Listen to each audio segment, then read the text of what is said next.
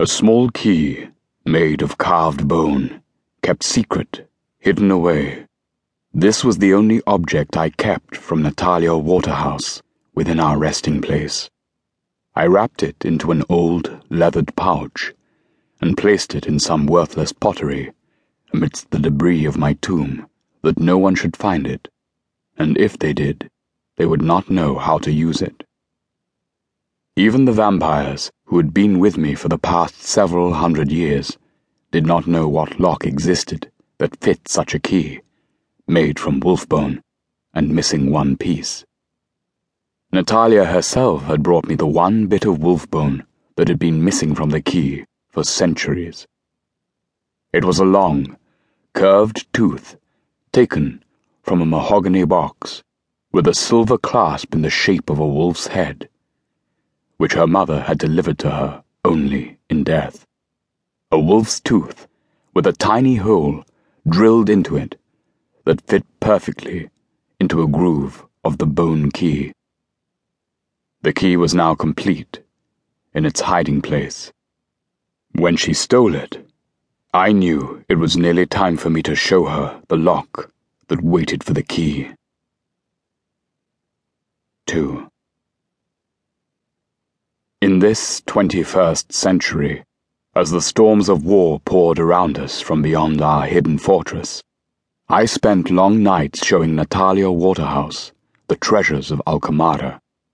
Beyond our tomb-like sanctuary, jets blazed their paths across the sky, and the blasts of bombs could be heard even at a distance of 100 miles. A city across the desert was under siege, and its districts set afire. At night, the distant billows of smoke enshrouded the stars. You could not exist in the tomb at daylight without dreaming of the red skies of battle and of ancient nights when the torches set the woods ablaze and the burning arrows showered the sky like 1,000 falling stars, when the sword and axe hewed the flesh of memory. Within the necropolis beneath the hollow of the mountain, I shared with my mortal guest the years of the lost century of humankind, while the dark hours of earth passed over us. At daybreak, we slept side by side, or in an embrace, in the crystal beer that had once held the priest of blood, far below the heavy stone floors of the temple of Lemashara.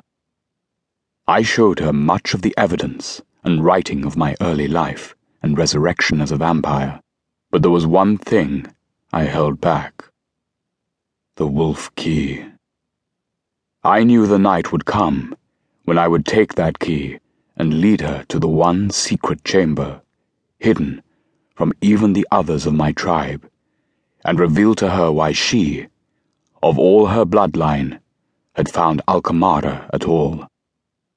I did not expect her to steal it, and yet mortals sought knowledge and power at all times, and could be tempted to their own destruction with this seeking. Even my tribe of vampires, the fallen ones of Medea, had stolen secrets and sorcery from our dark mother, who, in turn, had stolen from the great serpent who brought us immortality.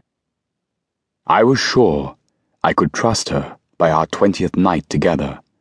She had given me no reason to mistrust her, and Natalia had revealed a keen intellect and an apparent lack of the need for power over anyone.